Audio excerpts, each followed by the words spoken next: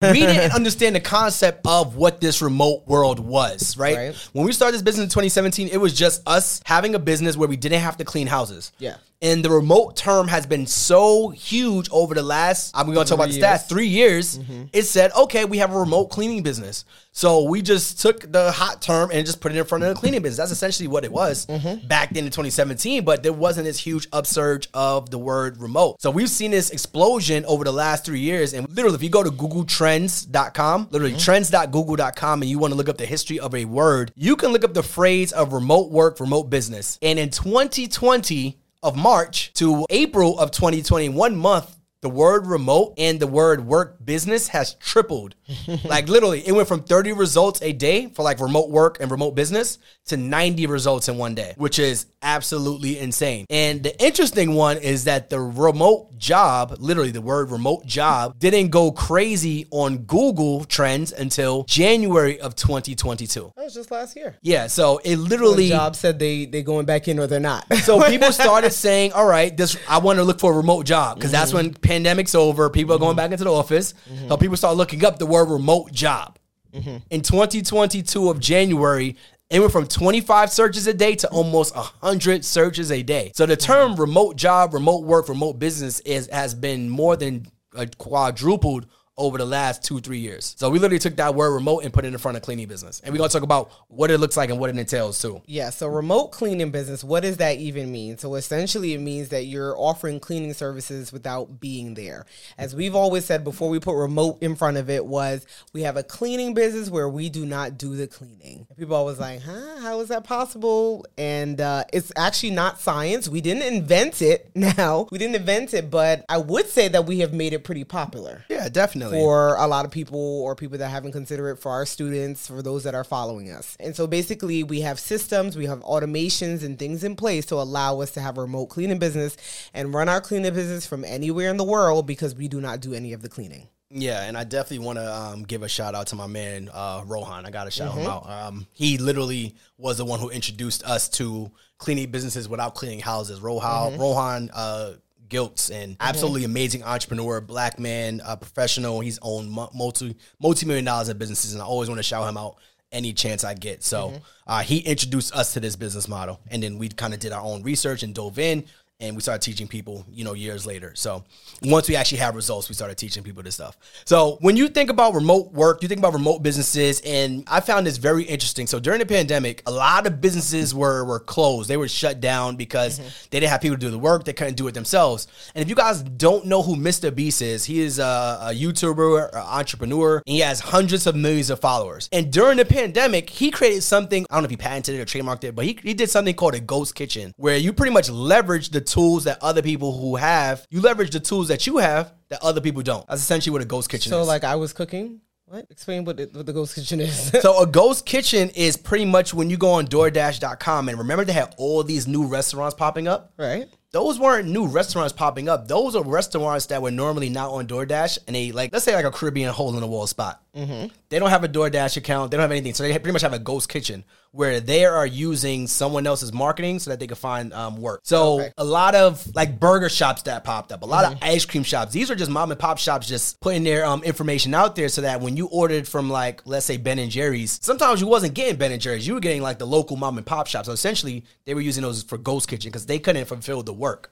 Got it. They had so much work that they had to outsource to other people. So like you ordered a pizza and it wasn't like Domino's is too big. But if you ordered something online and they had too much overflow, they were outsourced it to like a ghost kitchen. Got it. So that was like huge. So Mr. Beast, he started using ghost kitchens during the pandemic where he had these Beast burgers, right? And you would go to whatever his website is, you would order this Beast burger, but you're not getting a burger specifically from him. You're just getting it from whoever is selling it. Exactly. Yeah. So they have the service and he's marketing the service. Got it. That is a remote kitchen, essentially. And so Mr. Beast doesn't have to go out and do the burgers and make them. Right. He's marketing it for other people. So it becomes a win for us, essentially, because you can still maintain and do other things or things that you would like to do, right? So We still maintain our 9 to 5. We still were able to be doing other things to help us pay off debt, because that's kind of the reason why we started this business. So it allowed us freedom to have a business, but not necessarily be out in the field. Do I need to spend time on it? Absolutely. But I'm still not out there actually cleaning. So while somebody else is cleaning and it's our business, we can still run things on the back end. So we still have that time and freedom to do it from anywhere as well. So you're creating a win-win-win for everyone. So I'll explain this. So like you just said, you can still work your 9 to 5 and you can make money from this business, right? And then you're working with, like, using the Mr. Beast example, where like it's winning for him because he's making money. It's winning for the client because they're getting their food and they probably wouldn't have normally got, because they wouldn't have been able to find that shop. In that little shop who has no marketing, no advertisement, they're working with Mr. Beast. Now they're getting customers they would not normally have had.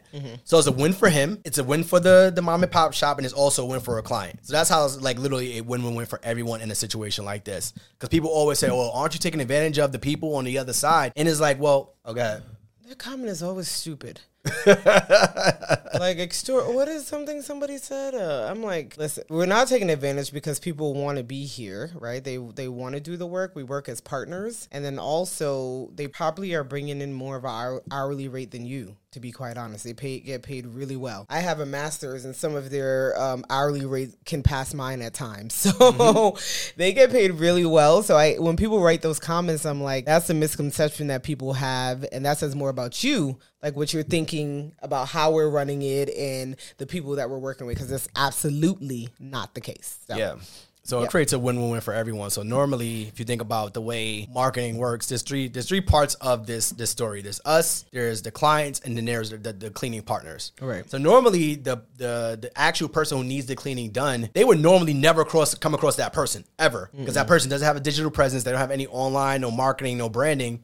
Unless they go by, word of mouth as usual. Unless they find them by word of mouth some way, shape, or form. So those two people would never, ever match up with each other.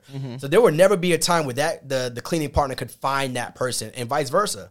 So there's mom and pop shops out there who are doing excellent work, but they don't have any of the digital presence to actually connect with the person. Or they just don't even know to be digital or like to do any of that stuff. They just know that they clean well. So it's like, head down, I know what I'm doing, and that's it. And that's what we find. And that's people that we partner with, because they're like, oh, well, yeah, I have my clientele, but I can always do more, and I can't really expand as quickly or as much as I would like to, because word of mouth can go but so far. That's a really good point. Yeah, I mean, that's the biggest thing. Like, you can start there probably, yeah, but how do I go past that ceiling? Getting them more work. That's another big win for them as well. It's like when you're working with these partners, like I'm going to keep using the Mr. Beast example because that Ghost Kitchen, I think, is perfect, because that mom and pop shop would never get more clients. They're at the point where, like, I need more clients. And if you could give me those more clients, I don't mind giving you a percentage of that, however you decide to do that. It's like the show we're watching, The Bear. What? The show we're watching, The Bear. The show we started last night. What happened? They need more clients. The restaurant. Oh, I'm like, are you watching it with me? So quick note. You want to talk about it? Yeah, and I'm sure you guys have watched it, because it's been a few weeks that people Maybe have raving about it. But if you're a TV person, I guess you watch it. It's on Hulu. Hulu is called The Bear. We're only 3 episodes in, so we haven't. It's called seen The a Bear. lot. Yeah, you kind of like The Bear. I'm like, what? Sorry, The Bear. We're only 3 like episodes. The animal in. bear. Yeah. But essentially, it's that type of thing. A brother passed away, so our brother came back. He's a well-renowned chef. That's what we've gathered so far. And he's trying to bring the business back. And it's a little mom-and-pop shop in Chicago. And he's really trying to bring the business back. So if he had a girl comes to work there, and she gives the example, like, if we were using DoorDash, if we were using some of these things, we can bring in more money. We can get more exposure. So that's exactly what a contractor will operate as. Like, we have this. We know our food is good. I know I clean well, but I only have my regulars coming in, but how often the regulars ain't paying the bills at this point. So with that example, using The Bear, like you mentioned, they have the restaurant, they just don't have the clients, and they don't have the systems, they don't have the customer service. Yeah. They just got a C on their door. So it's like they don't know how to figure out that part. And it's like, if I could just focus on this one thing, I can't focus on the customers, I can't focus on the acquisition, I can't focus on the marketing. If I could just focus on the food, which is what he's good at, he's like, everything else should work. Thank you for tapping in with us again. As you know, we always ask if you guys can please go ahead and leave us 5-star review. Go ahead and write something if you're enjoying what we speak about. If you listen to us week to week, please be sure to let us know. That helps us to continue to grow and for other people to listen to our show as well. We appreciate it.